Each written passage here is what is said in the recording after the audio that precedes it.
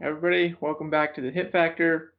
Today on deck, we got Jason Bradley, Chad Stanton, Area 4 Director, and myself, Jeff Coffin. So we're going to be hitting Chad with some questions, and that will make up today's episode. So, to start it off, Chad, you want to give us a little bio? That would be cool. A shooting bio. Shooting bio. Shooting bio. Sure. I've only been shooting for about 10 years, I guess. Roughly 10 years. Only been taking it seriously for probably 6 or 7, somewhere around there. Before, first couple of years, just kind of figuring out what I'm doing and if I really wanted to get into it, spend the money. Because everybody knows it gets addicting. And then spend this, buy that, money. So, started shooting in production and then went to single stack for a little bit, shot limited for a little while, back to production now, or actually shot carry optics for a little bit, probably about 5-6 months, then back to production. So, I was going to say, you shot everything but L10 revolver, right? Yeah, pretty much. Yeah, shot open for about 3 months. Yeah. That was an experience. I feel like there for a while, every time I saw you, you were shooting a different division. Yeah. You shot single stacks in production, limited, and then you got that open gun. Yeah. You've actually changed more than I have, it sounds like. Changed divisions, not guns. Well, you also did it over. I've had the same guns, but just went to different divisions. Plus, you did that over 10 years, and I've done it over 3. Right. Yeah. Yep. So, Chad, you were Oklahoma section coordinator. How'd you get into that? How'd you get duped into that? Yeah, that's basically how that went. The previous section coordinator was Mike Pinto, and I think he did it for a couple years, and he needed an assistant, and he asked me to do it just because I ran the local matches here at USSA, and I was like, yeah, I'll do it. I kind of know what I'm doing a little bit on running matches and the rules and all that type of stuff. So I said I'll be his assistant. Wasn't expecting to really do anything or get that deep into it. Then whoever the Area 4 director was at the time ended up resigning. And so Pinto stepped up and took over the Area 4 job. So that made me have to step up and take into the Oklahoma section coordinator job. How long did you do that for? At least 4 years, I think. Wow. Right about 4 years. Gotcha. Wow. And that's kind of, tell us how you became Area 4 director. I mean, how'd that work about? Pinto was basically just leaving the position. He had some stuff come up, so he was leaving the position, and then it seemed kind of interesting at the time to see what that position did. So I talked with him a little bit about it, and really wasn't anybody jumping at the opportunity to do that. So seemed like a pretty good fit just coming from the section coordinator. Try to get a little bit more involved, help out a little bit more. So it seemed like a good fit. So we'll see how it goes. 2 months or a month in. So see what happens. Yeah. Man. Well, you ran Oklahoma section really well. All the matches you put on are run really well. They're good matches, good stages. Everything runs well. So I think you're going to do a good job as Area 4 coordinator. So you mind if we just jump right into some of these questions? Wow, let's do it. Well, let me ask another question real quick. So you're the area coordinator, but you're also a shooter who wants to shoot and who wants to get better and all that stuff. So what are you going to shoot next year? What division? 2020. This year, I mean. I'm gonna stick with production this year. Okay. Yeah. And you got a bunch of matches you plan on attending? I think I have about 10 or 11 that I'm hoping to attend. So 10 or 11. Wow, stepping it up. Yeah. Yeah, Cool. I didn't get to shoot hardly at all this past season, due to family obligations and stuff like that. Right. So this year, yeah, trying to hit it a little bit harder, shoot some more matches, travel a little bit more, different places that I haven't been, that type of thing. So this may be hard for you to distinguish or to separate, but when you're looking for a match to go shoot as a shooter, what do you look for in a match? Is it? I mean, because it could just be as simple as I got time and this one's close, or I want to go to this area. But is there anything you like? You look for as a shooter. Most of the time I just listen to reputation. I mean, reputation of the match. I mean, we shooting for almost 10 years, got to know quite a few people. So it's pretty easy to reach out to somebody and say, hey, you shot this match. How was it? Is it worth going to? Is it worth the time, spending the money to travel? Blah. Some people, oh yeah, it's great. Some people don't like it, but you kind of figure out pretty quick who will give you an honest opinion and not just blow smoke and say, no, that match is terrible. I'll never go back. Yeah. And then you'll ask them why, and you're like, it just was. I can't give you a specific reason. It was terrible. I'm not going back. So that's how I judge it. Just looking around, what looks interesting, what fits my schedule, that type of thing. Distance too. I'm not a big flying person. I don't like to fly that much. So anything within driving distance, 8 hours or so, 8 to 10 hours is about max travel distance for driving.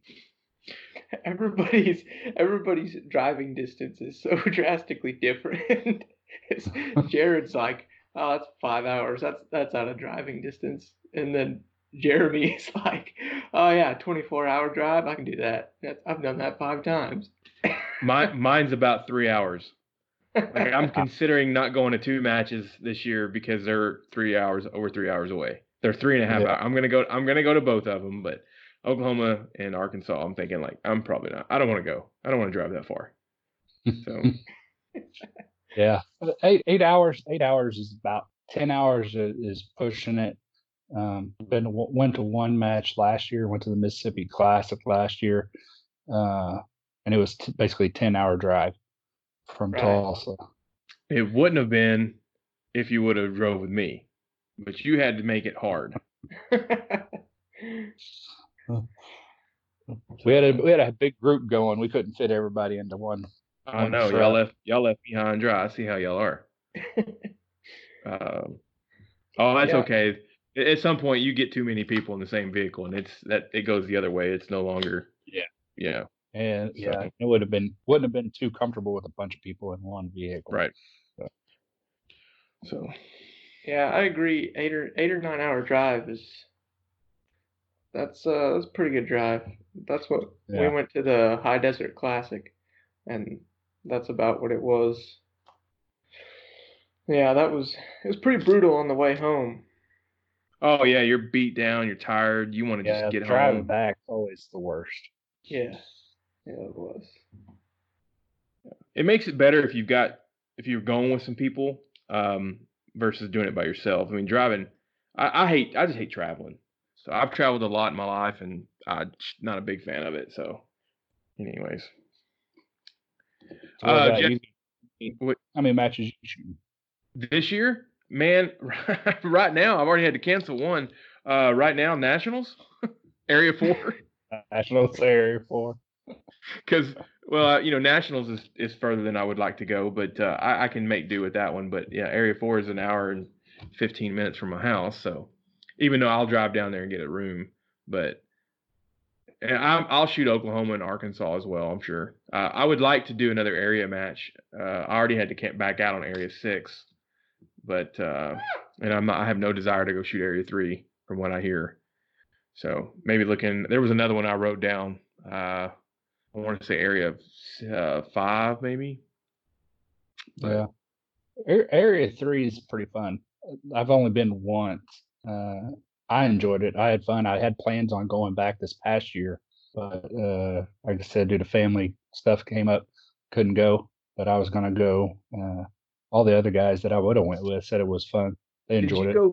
Did you go the year of the pool noodles? No, I went the year after. Okay. Because that year with the pool noodles and those houses where you had to jump up on and all that stuff, that was Did you take that snapshot, Jeff? Yeah, I wanted to get a nice bald snapshot. No, we don't need it. We don't need to share that. Mm. But anyways, yeah, that year it didn't look like fun, and then it's kind of one of them deals where it's like, oh no, last year was to turn the wheel one way, and you had to shoot 3 shots on the left side, and then you had to turn the wheel the other way, and you could only shoot 2 shots on the right side. And once I saw that, I was like, no, I don't think I'm gonna do Area 3. That reminds me too much of another sport, another game, and that I've left that I had no desire to go back and go back to. So that's why. But what about Jeff? What are you gonna shoot? Yeah, what are you gonna shoot, Jeff?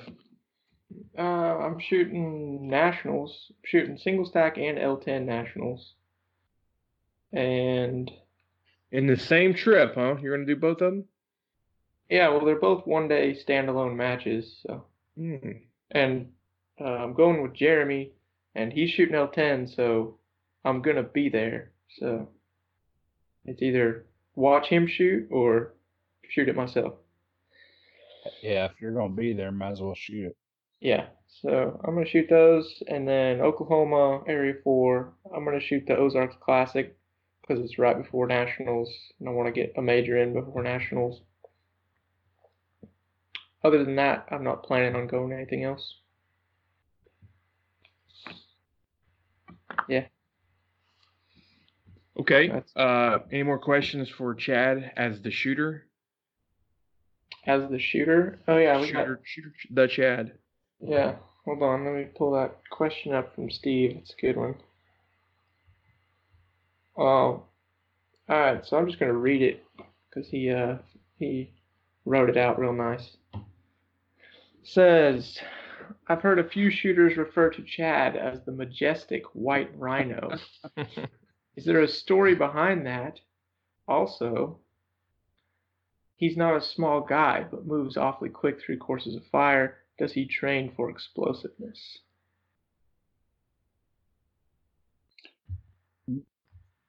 Let's talk about the first one. Mitch Gibson. That's all you got to say is Mitch Gibson. That's all you have to say. Yeah.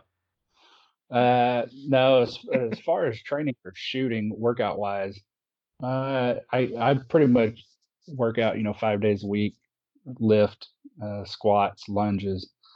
I do some movement training and stuff, lateral movements, front sprints, backwards, that type of stuff. I don't focus on it year round, but I do add it into my workouts and do that type of thing. My legs are pretty strong, so for the most part, so that's where most of the power doing lunges, squats, deadlifts, all those type of things help with that explosive movement. So you work out in the mornings? No, I hate morning workouts. Oh, all right. Okay. I work out in the afternoons. I'm up early enough. I have to get up at around 4:15 every day to go to work. So usually it's afternoon workouts for me. If I worked out schedule. If I worked out in the morning, I'd be dead the whole day. Yeah. Cool. All right, we ready to jump into Chad, the match director, Area 4 coordinator? Hashtag not my director.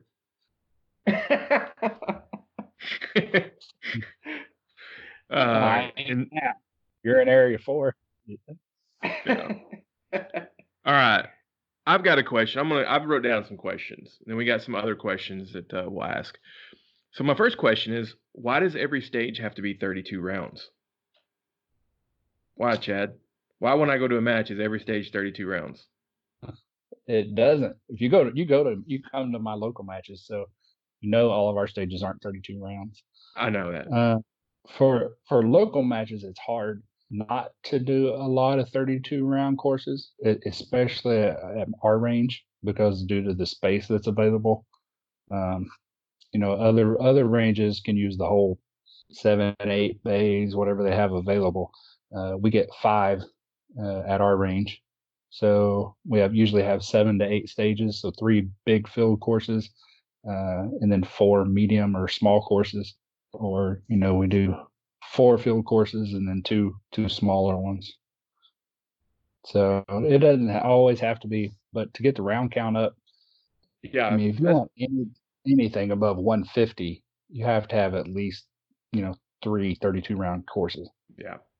And that's what I thought it boiled down to, is when you're doing these matches, it's like there's not a set number that you absolutely have to do, but it's almost like the thought process is, if you don't have a match, if you show up to a match, you drive an hour or two or more, even if it's a monthly match and it's 100 rounds, people are not going to come.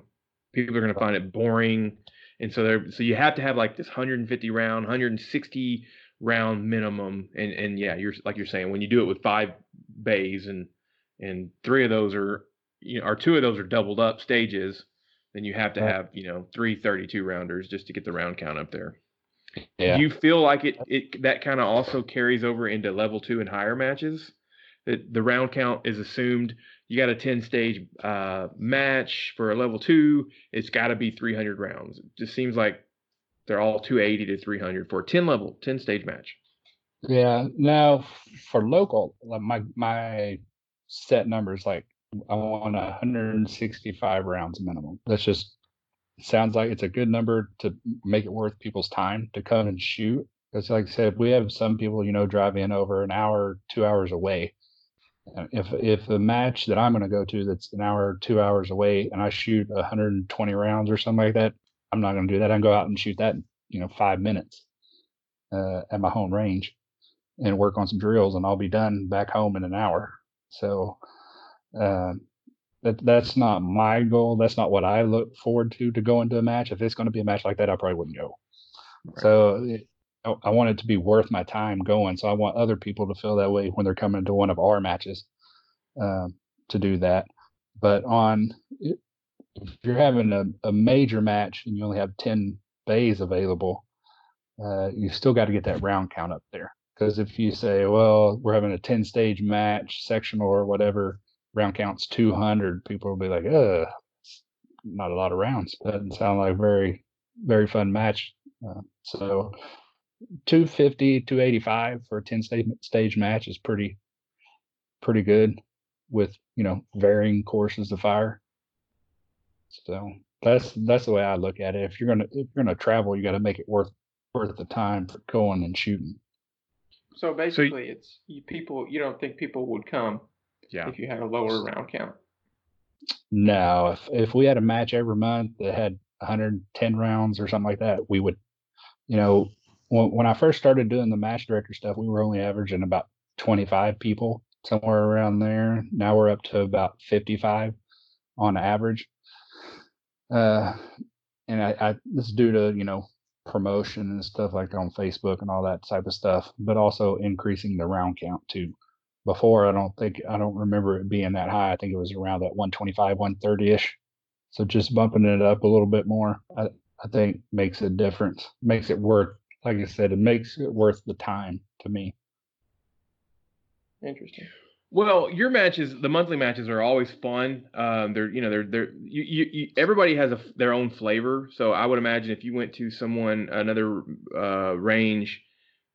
Well, I mean, actually, great example is I'm very fortunate to live within 2 hours of really 2 good clubs. Your match and Fort Smith.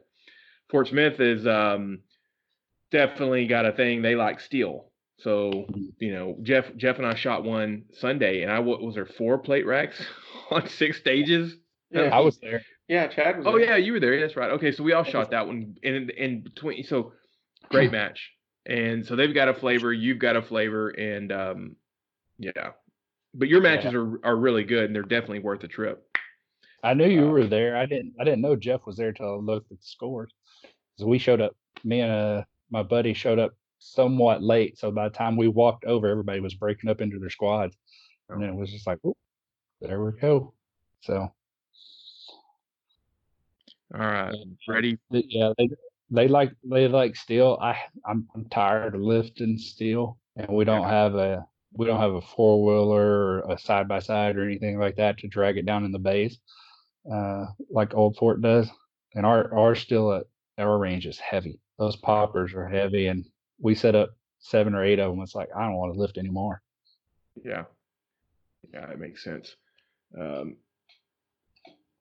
Just a second, I gotta plug my computer. I like it when y'all set up. You'll have like there'll be like 1 or 2 random pieces of steel, on a stage, and I don't know. I think that's kind of unique. It's like it kind of makes you almost forget about them, which I think is cool. I've had some people say, "Man, you don't have any steel in your match," and I said, "We had 6 pieces of steel in this month's match. How do you not remember 6 pieces of steel in 7 stages?" And they're like, "There was really 6." And you're like, "Yeah, there were 2 on this one, 2 on that one." If you spread them out, it's kind of like, and it makes you slow down and aim a little bit harder, but it's heavy lifting, man.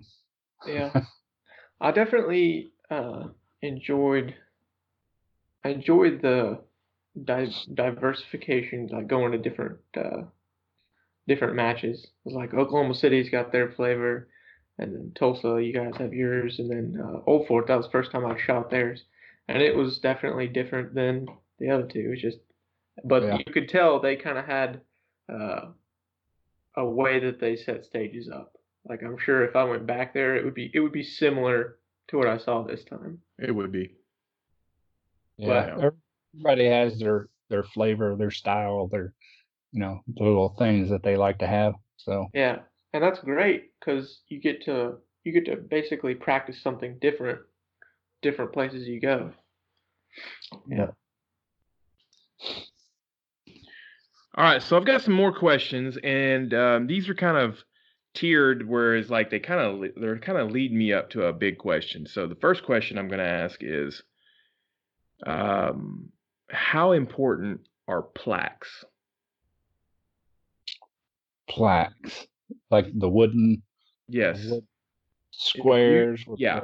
If your next match you basically at the end of it said, guys, we're not handing out plaques. How would that work out? What would that be well received? I don't think it would. So Area 4, coming up in September. If I was to say, hey, you guys come and shoot, thanks, see ya, that's not going to go over well. So that's what people want recognition. I think anyway. People want recognition for what they achieve, what they work for. Right.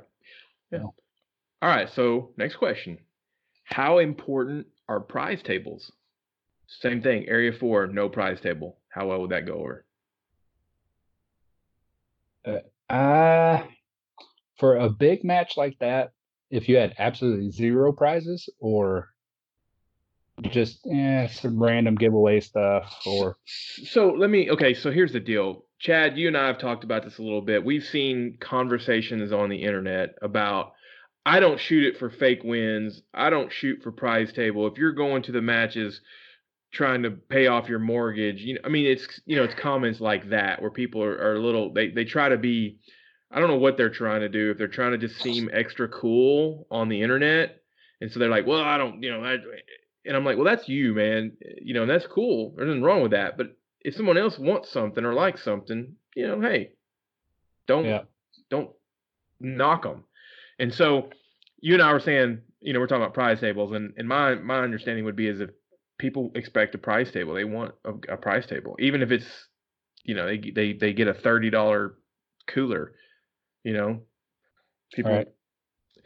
look.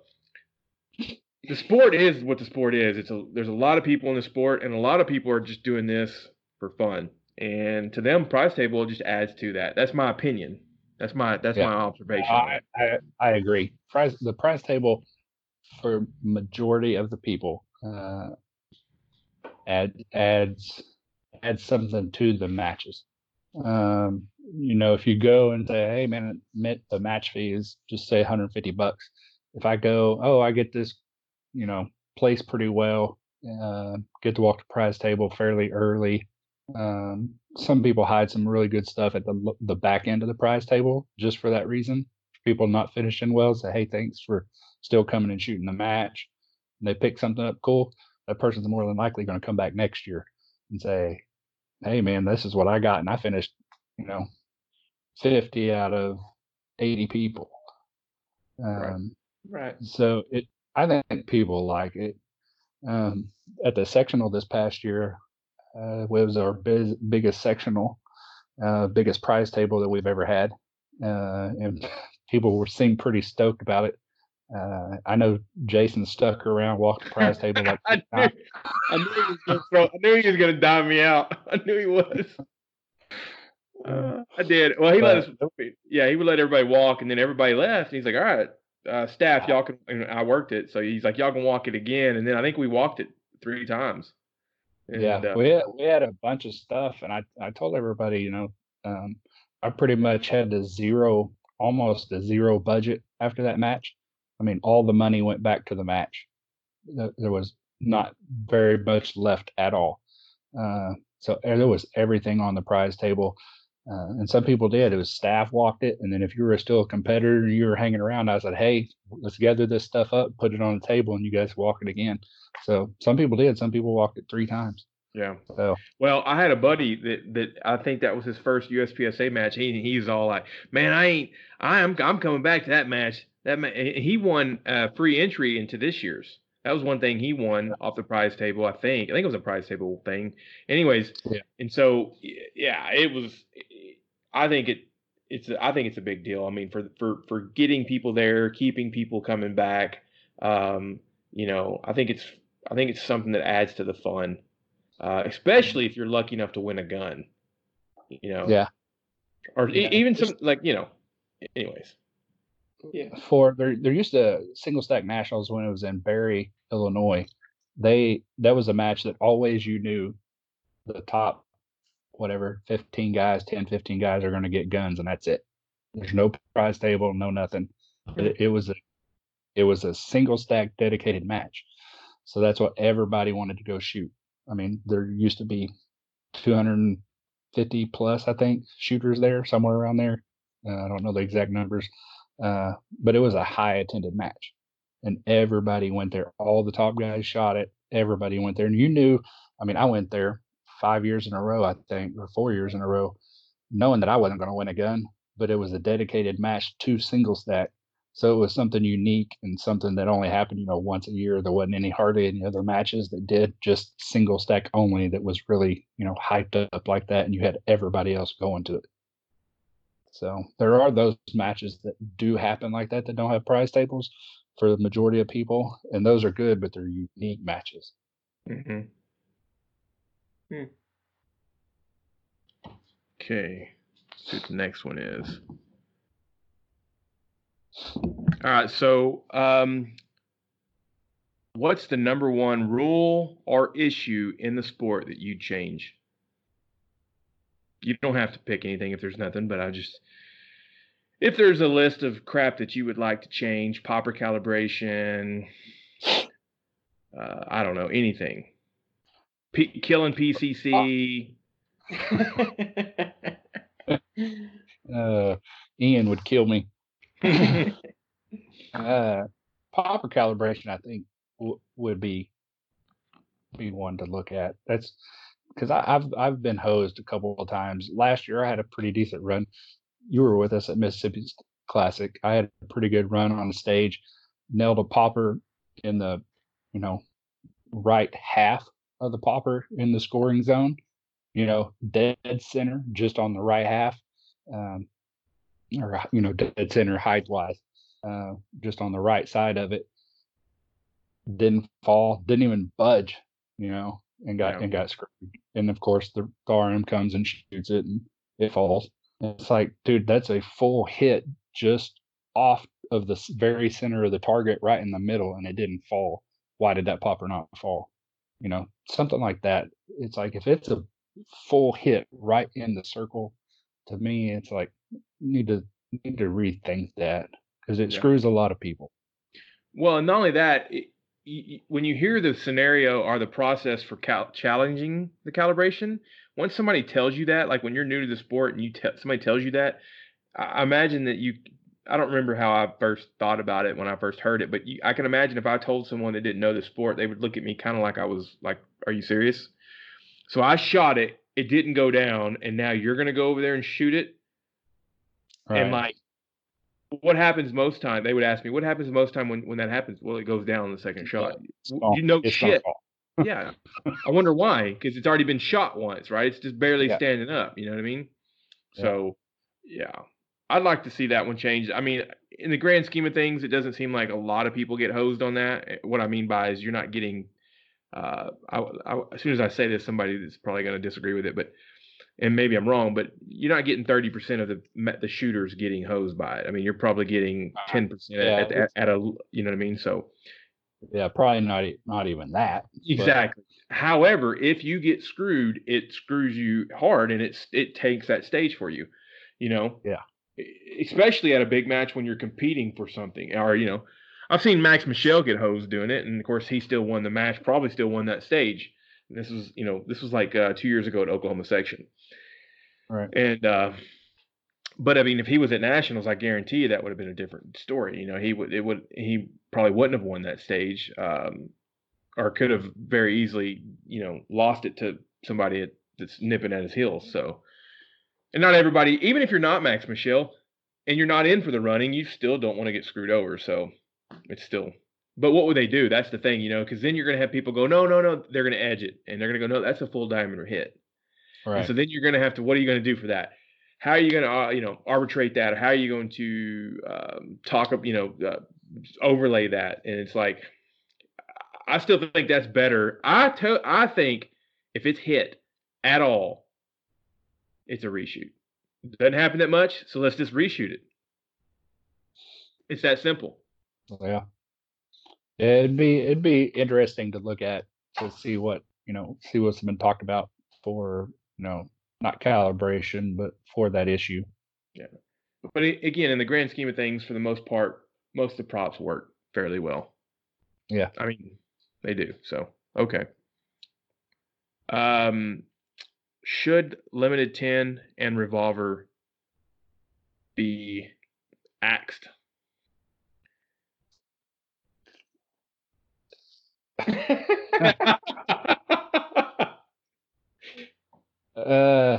Let's ask Jeff after he tries to win L10. Yeah, I'm going to ask Jeff after you get done answering. I want to know what Jeff thinks. Because I don't know that we've talked about that on this show. I think revolver should stay. It's not hurting anybody. Well, neither is L10. Yeah, but L10's useless. Like revolver, Revolver's not useless? No, because you can go shoot revolvers. L10, you can take that gun and go shoot something else. I mean, I get that nobody shoots it, but it's not hurting anybody. It's revolver. It's kind of unique. I wouldn't mind keeping revolver. I might even shoot it someday. You are a boomer. All right, let me pitch this to you, Chad. This is my $1 million idea. He didn't answer. I want to know what he thinks. Okay, yeah. No comment. Okay. Go ahead, Jeff. All right. So what actually happens is we keep L10, but we can call it something else or call it L10. Doesn't matter. L11. L11, yeah. Next. No. Anyway, so it's a division. You keep the round count of single stack. So you got 8 round major, 10 round minor. but you can shoot any gun. So it's like L10. All the single stacks are still relevant because they fit the round count. But you can also add in whatever people can shoot their built-up L10 guns in it. So nobody loses. Nobody loses. Like the single stacks are relevant. The people that stupidly built L10 guns are still relevant. Boom. You can call it. What about limited guns? They stay in limited. Well, you said you could shoot anything. I mean, they could load them up to 10 and come shoot. That's what I'm saying. So you could. People are shooting L10 are shooting what guns? They're shooting single stacks with extended magazines, and they're shooting their limited guns with 10 rounds.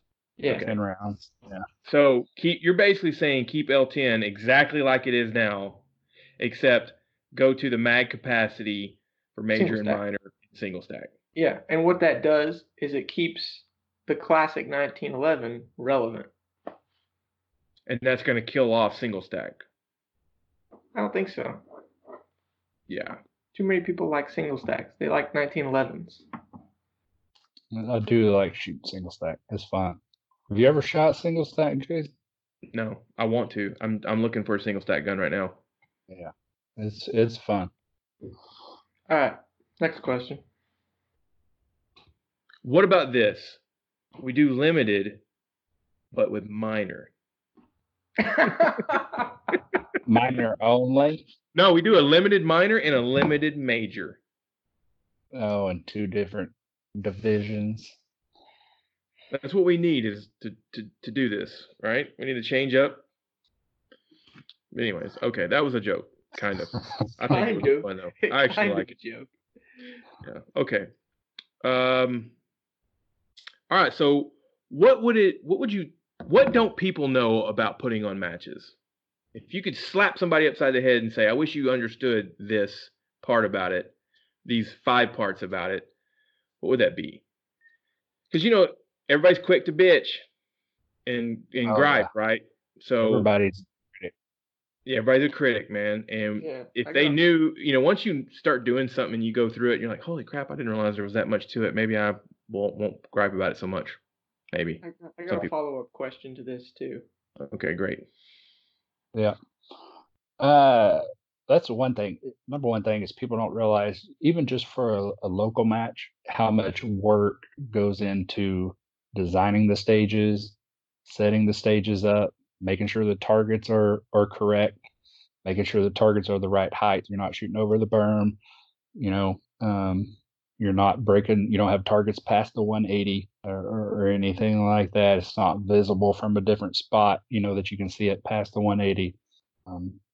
All that stuff and setting up stages, designing the stages, figuring out what you're going to shoot. How the flow of the match is going to go. Short stages. Where do you put your short stages in the match versus the big stages? Where do you put your movers? All that type of stuff.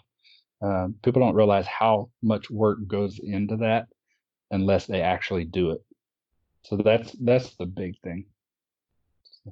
So basically the lesson of that is next time you want to gripe about this stage is no good, get off your design some stages. Get off your butt, design some stages, come out and help, set up, show us what to do. I imagine designing stages is like doing anything when you first start at it, you're really, really awful at it. Yes. I looking back, I'll think of something, and design it on the computer, set it, everything looks great on the computer, by the way. Right. All this, it's like, oh yeah, that'll work. That'll be badass. We can do that. Then you get out there and you start putting it on your ground and you're like, that's not even close to being what I got on paper. It just, the angles don't work. A target's visible from 5 different spots when you only want it visible from one section, type of thing. So yeah, it takes a lot of work, and you got to think about those things. And it's more than anything, when I first started, I was like, oh man, that'll be fun. And now I look back at the stages that I designed 5 years ago compared to the ones that we do now, and I'm like, oh man, that's terrible. Why did we ever do that? So it's just experience, getting out there and doing it. So, and I think you even said too, because you worked the sectional this past year, about how much work it is being Yes. just from being a shooter to actually being part of the staff and Yeah. working and helping and all that type of stuff. It's two totally different ball games. Yeah. So I'll comment on that real quick. I did not help set up. So I got there, we shot the match, and I had to RO and shoot the match in the same day for my squad, because we had it was a Friday squad. Then Saturday I just worked the match as everybody else came through it. Well, after everything was done, I helped break down on Saturday, and I remember just thinking, wow, like there's a lot of stuff here of breaking down the stages, which everybody's probably broke down stages, but I would see all the stuff that was going in and out between you and everybody else, the staff, about, hey, this prop is broke, and our and then we need new targets on this one, and yeah, so there's just, I can't give very many more specifics. It's been a while, but there was a lot more than I thought. There was just a lot, and I was surprised, and kind of when you start appreciating the people that put the matches on, because when you have a really good match, somebody put in a shit ton of work. I think I asked you, I said, when did you start this? And you're like, basically after last year. Yeah.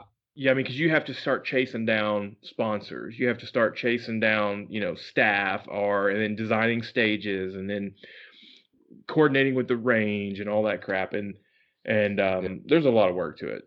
And Yeah. So anyone that's done it knows, anyone that's seen it knows a little bit about it. They've seen a little more than the average person. And yeah, there's a lot to it. Yeah. Some people think, oh, just all you got to do is set the stages up and it'll work itself out. It's like, no, it won't.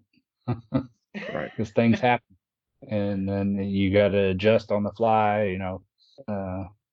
Somebody gets hurt, or people Somebody DQ. You're dealing with that. People arbitrate a stage, or complain about a stage. You got to talk to them about it, and it's You have it's one thing after the other. Yeah, it really is. You have one of the staff members drive one of the golf carts into one of the canopies. Chad knows what I'm talking about. So does somebody else that's listening. They know who they are. Another thing I learned, this was interesting. So as I was ROing the stage, I seen things from shooters that, I don't know, I guess it surprised me. You get hot, you get people that are hot, tired, pissed off, and then you go and let them shoot a gun, and something doesn't go their way, and you really see a lot of people show you their not best side. And I'm not like saying that they're not good people, but it's very easy for someone to get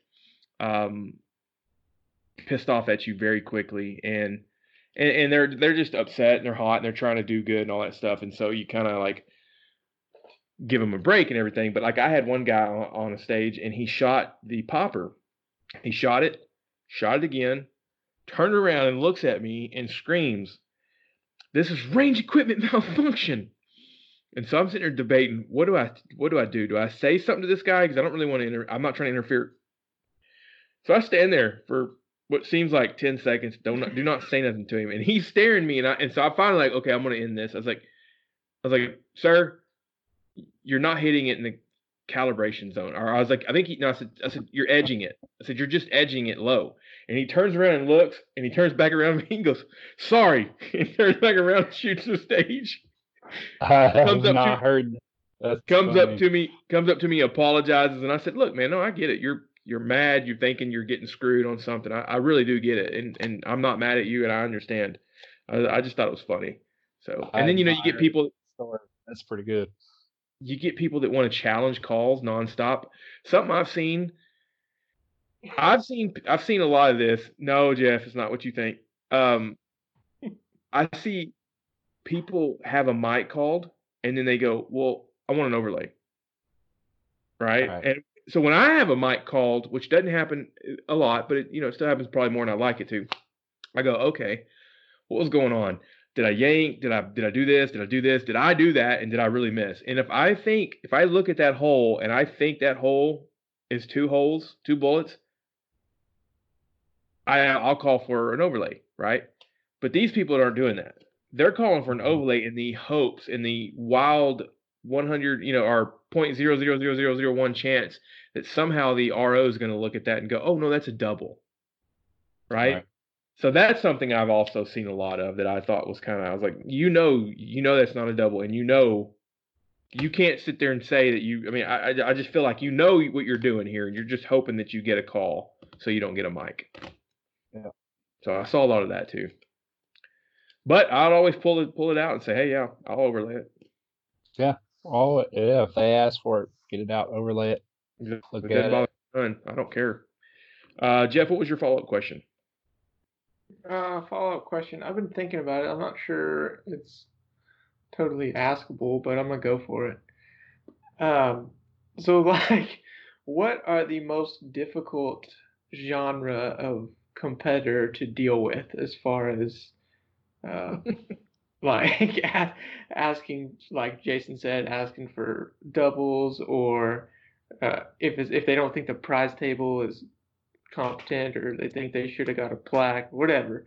The ones that throw the most fits and cause the most issues, is there a type, or is it just people like Jason? Or not?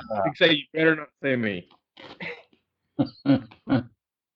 There is a type, but it's all types really.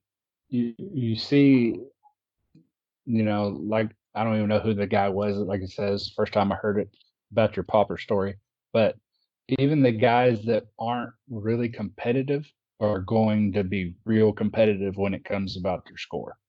This guy was nowhere near competitive at all. Let me tell you, he's exactly what you're talking about.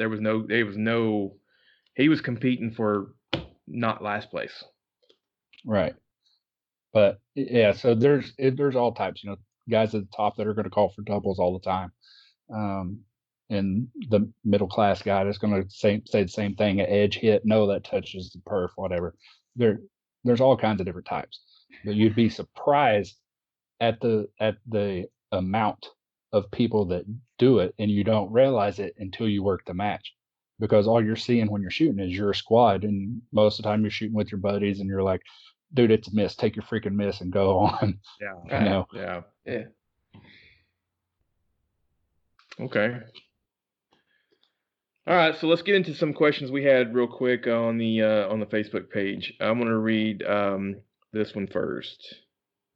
What would you say is your hierarchy of stage building? Did you read these questions, Chad? I did. Yeah, I saw them. Yeah, so I synced it. The design of importance when designing, and how you incorporate each stage of the overall match. So that was Matt's question. Yeah. How I design stages. Basically what I think will be fun. Something that I would want to shoot. Nothing in particular. I like movement. I don't like a lot of short movement stuff. I like to, work in and out. 5 or 6 steps, moving to get to the next spot, that type of thing. In all of our monthly matches, and even in the sectionals and stuff, I'll do some fast stages, add those in, pretty simple stuff. Our local matches, especially, we do the fast stages where it's 4 targets here, 3 targets here, 2 targets at the front, but it's all flowing. So stuff that flows, where there's not a lot of hangups. You got to look at some of the stages you design, and you got to realize where's the slow point in the stage. So anything that has a mover on it is going to be your slow point in the stage. But any piece of steel, like Jeff was talking earlier, when we usually put just a couple of pieces of steel on a stage, then, they're 10, 15, 20 yards out. You put a small popper at 20 yards, a lot of people are going to struggle to hit it. So even if you're just doing a normal stage design with no movers, you got to go, okay, this piece of steel is going to give a lot of people problems just because of the distance. So you got to factor that in when you're designing stages and then putting them on the ground, how you're going to lay them out. like in order, where you're going to put your slow stages, where you're going to put your fast stages, and all that type of stuff. A lot of people don't think the 2 stages per 1 bay works, but it does work if you get the stages right. You can't have any real technical stuff that takes a long time to reset or anything. You got to make it flow, make it quick. And you got to do it for both of them, not just one. And that usually goes pretty well. But that's the basic way I look at it, is just making sure that it's something that's going to be fun, something that's I'm one on. I like low ports and stuff like that, so you got to look at the low ports. Majority of the people can get down there and get it, but you can't make it too low where it's going to make people go prone, because then that's going to take up a lot more time on stage. So things like that, you just got to look at your stages and make sure that 1 point's not going to bog down a whole match, because you get that and it's people complain and gripe, and it kills the flow of the match too. It does. So. Mm-hmm. And then the last part of that question about the basically the match flow, like how do you decide like how many of this type of stage, or do you have a plan on like, oh, I'm gonna do three longs, 2 mediums, and a short, or anything like that? Like for a whole match, do you have like a big picture that you try to fit the match into? Yeah, I try to do it so it's not 32 rounds, 32 rounds, 32 rounds, 32 rounds, that type of thing. So, you can go from 32 rounds to 26, back to 28, 29, and then throw in a couple of short courses where you're like 16 and 18 per, like that. So it's, 16, 12, or whatever it is, makes up about 30 rounds total between the two, somewhere around there. Then go back to the next course and make it a medium-ish or medium long course. So it's still kind of quick, and you're not going to bog down, because those fast stages should go pretty fast. Usually I put our more experienced ROs on those stages, because they know how to keep the flow going, and they don't let people sit there and take 5 minutes per short stage walkthroughs. It's 5 minutes, 2 small stages is no big deal. Do your walkthrough, get it done. So having ROs, having staff that knows how to get those people on track and keep them on track, that's a big thing too. But you can't have a big stage after that that's real complicated, because then those people are going to shoot that fast stage, and then they're going to go sit and wait on that long stage, and that's where your slowdown is going to be. So you just got to look at it that way. Hey, I want to ask a question before this is kind of you just said something, and I want to ask this question and then get back on another question. But the walkthrough times, we see these matches where, like at level 2s, it seems to be it's always 4 minutes instead of 5 minutes. How much time does that 1 extra minute per stage walkthrough save? There's a 10 stage match, just for easy numbers here. Yeah. The 4 to 5 minutes, I don't know if it makes a big difference, honestly, through the whole. I don't remember what we did for the sectional. I don't know if we did 4 or 5 minutes. I'm sure it was 4. It seems like every level 2 is always 4 or less. For instance, if there's 10 stages and you cut off a minute per stage walkthrough, that seems to me like, unless I'm just not understanding it, which is very possible, it just seems like you just saved 10 minutes over the entire match. Not 10 minutes per squad multiplied how many squads. You just saved the match. The match just got done 10 minutes faster. Now, I get it. 10 minutes is 10 minutes, especially when you want to get done with a match. But I've always wondered that. I was like, why are we doing this? This doesn't really seem to save a lot of time. And again, unless I just don't understand math, which I don't. So I hate math. I hate math. So I'm not wrong on that, or am I? No, I don't think so. Okay. I mean, you look at a 10-stage match. Just take a Saturday match. You have 10 stages. You give a 4-minute walkthrough. That's 10 minutes. Yeah. So okay. I mean, over the course of a 3-day match. Confused. Yeah, he is. Huh? Jeff, do you disagree? No, I zoned out when y'all started Yeah. talking about math. Okay. All right. So back on track. One more thing about the design of your stages. Do you ever consider? Do you feel that your stage design reflects that you're shooting production, or that it reflects that now I'm shooting carry optics? Because it seems like I've shot some matches where it seems like I'll say who designed this, and they'll say that person, and that person shoots limited. I'm going, yeah. Like, do you not see that you're making all these production people do a freaking like 3 standing reloads?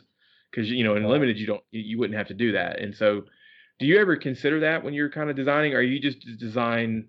You just kind of it's organic, so to speak, and it just kind of flows out of you, and whatever ends up ends up. It just, I look at it to where you don't have more than 8 shots per area, but then there's no more than 12 per. So if you have 8 and then you can pick up 9, 10, 11, 12, so 2 more targets and not really have to move, that's not that bad a stage design, because usually you can have 3 to 4 paces or 3 to 4 steps for another guy to move to, and then he can pick up 4 targets from that spot instead of staying where he's put. It takes it 2 there, and then the guy runs over, and then takes 2 there, and then goes on, kind of shoot them on the move. You have a production guy that can reload and go to that spot and pick up all 4, and then reload again and move. Right. You know what I'm saying? So I don't like courses, and I've seen videos and stuff where you can shoot like 16 to 18 rounds from one spot, and you're like, you're killing everybody that's not shooting limited or open or PCC. Right. Yeah. I mean, although you're shooting for your division, so that's it. So it shouldn't matter, but Right. everybody Everybody always should do it. I get all that, but it just doesn't seem to make it fun. I don't think. Yeah. Jeff. Huh? Oh, look like you had something to say. No, I think that's good. I mean, it sounds like that he designs them with both in mind. If, there's no more than 8 per position, but if you do have the capacity, you might be able to pick up 2 positions from one spot. Yeah, I mean, it Blend sounds in like 3 good logic. positions in 2 spots. Chad. Say that again. Or condensed like 3 positions down to 2 spots. Yeah. Yeah, sometimes you can, yeah, but not all the time. I try to make it, like I said, I try to make it fair across everybody's division, that everybody's comparable. Yeah. Yeah. And like I said, if you happen to be able to take a lean out or something and pick up 2 targets from an area, that's not that big a deal. But if I look at it and go, dang, you can see all 4 of these from this spot too, well, I'm going to throw a barrel in there or something to block it, so that, okay, now you can only pick up 1 extra target from that spot, but not all 4. Yeah. Okay. Yeah, sounds good. I like it. I'd actually never thought of that, like that specific strategy of designing a stage, which I've never designed any stages, so that would be why. Yeah. Yeah. And like I said, everything always looks good on paper, and you're like, oh, that'll be great. And then you get out there and you put it on the ground, you're like, crap, you can see 15 targets from this one spot. And so then you're like, well, let's add in another wall here, or let's go grab a couple of double stack barrels and put those here just to block views. Yeah. Yep. Yeah, happens every month. Yep. All right, so I think this is going to be our last question. Did you read Joel's question? About nationals? Yeah. So is having nationals hosted in Tulsa a possibility in the future? Anything's a possibility. Yeah. It just 2021 Nationals, Tulsa, Oklahoma. I know how You know what? It's gonna have to be worth their time to hold the match. I mean, it's a business. It's a for-profit range. Right. So it's not a 503c or anything. There to make money. So it's got to be worth their time to do it. I think it could happen. It would take somebody to go to him and sit down and talk to him and work it out. So Cool. Okay. yeah. Jeff, any more questions? No. I think that's all. We had. Oh, Chad and I were talking. I wanted to bring this up. Chad and I were talking the other day, and he said a couple things that I didn't bring up. He does hate PCC, and that all right. area 4. Do you want to talk about that, Chad? How about you hate PCC? No. Chad, okay, that's a complete joke. I'm totally joking. Chad never said that. But Chad did say that this year at Area 4, speaking of prize tables, that everybody that shows up for the match should walk away with $500. So, all right. Dang. That's a good deal. At least. Good deal. What are the match fees again for that one now? $400 a piece? Yep. They're going to be, the thing they're going to have to be more than $500 a piece. So yeah. The match is, so we're going to have it's at Old Fort in Van Buren, Arkansas, September 17th through the 20th. Match fee is $185, and I was going to do money order or check only, but I've had some people email me and message me saying that they will pay the stripe fee, which is 3%. I think it's 3% plus 30 cents per transaction. So they were like, man, I'll pay the stripe fee, just so you get the right amount for the match fee. Because people don't realize you charge $185 and then it's a 3% fee. And then you get 250 people. You're giving up a lot of money to the credit card company to process that. And so what we're trying to do this year is actually hire, 6, 7, 8 guys to help set up and tear down. So make it worth their while, because that's a lot of labor, man. It's a lot of work. The match is Thursday through Sunday. I'll be there probably Monday afternoon. And setup's going to be Monday afternoon, Tuesday, especially starting Tuesday until Wednesday till we're done. So it takes a lot of work to do that, and getting people to volunteer to come out and bust their butt is pretty not difficult, because you do have some great people that'll do it every month, especially at Arkansas. But they do kind of make it worth their while a little bit to get them to come out and help set up and tear down. Tear down's the hardest part because everybody's tired and everybody's wanting to leave. So getting everything torn down and put back up's going to be a big one. So doing the check or money order only, we get to save at least $1,000 to try to put forward, pay those guys a little bit for help set up and tear down. So nice. So sure. that may not be something we want to talk about, but it's like, are people wanting to pay it so they can instantly squad? No, just because some people say they don't use checks anymore. Okay.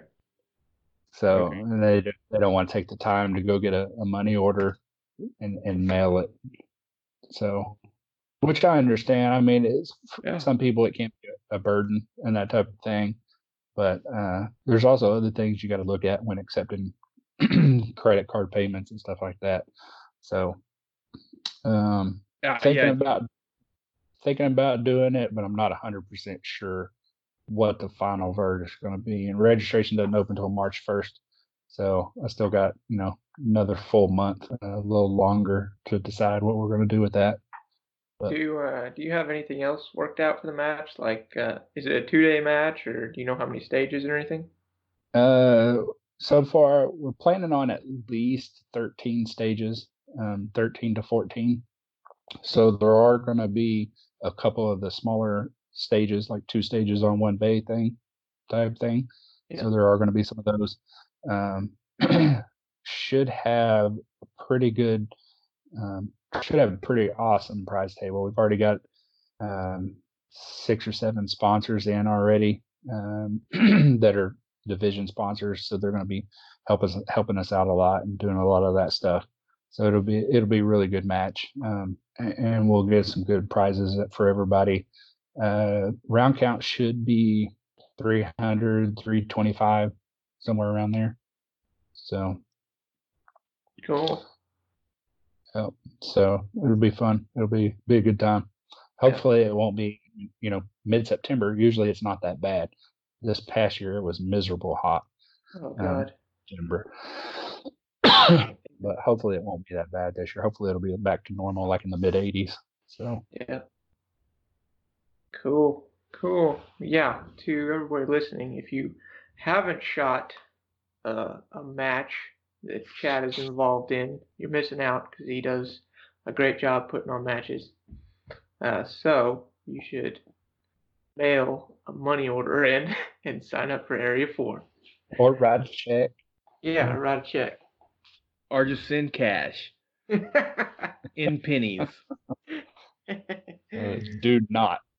You get $185 worth of pennies and send them to Chad. Uh, That'd be funny. Yeah. That'd be funny if you get like a couple guys do that. That'd be hilarious. I know. And then I'm going to send them to you to tell you to roll them. Roll them. Gosh. All right. I guess that's about it, right? Yeah. Chad? Thanks for coming on, Chad. Yeah. Thank you, Chad. Appreciate it. Yeah. Thanks for having me. All right, everyone. Hope you found this interesting. So if not, blame Chad. Blame Chad. The Chad. Not my director. Hashtag not my director. All right. Remember, if you get tired, take a break. Oh, stop recording, damn it.